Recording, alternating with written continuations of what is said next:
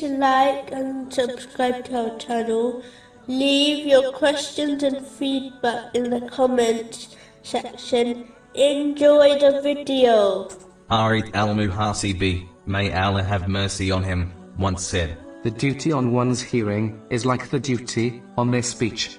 Everything which is unlawful to speak about must not be listened to. Searching for what is hidden is spying. Listening to empty amusement and vulgar words is forbidden. There is no part of the body more damaging after the tongue than the ears, because they are the fastest connection to the heart. The duty on the hands and feet is that they are not extended towards anything which is forbidden. No servant takes a single step, except that it is recorded as a good deed or sin.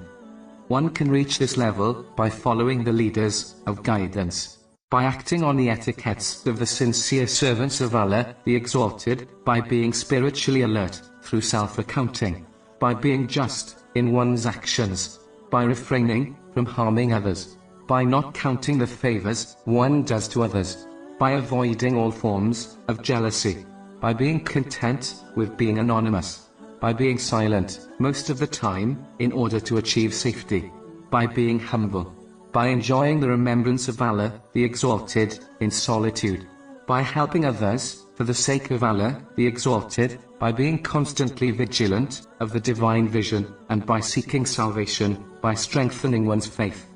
Be consistently upright in Islam through the obedience of Allah, the Exalted. Be sincere in supplication, faith, and worship.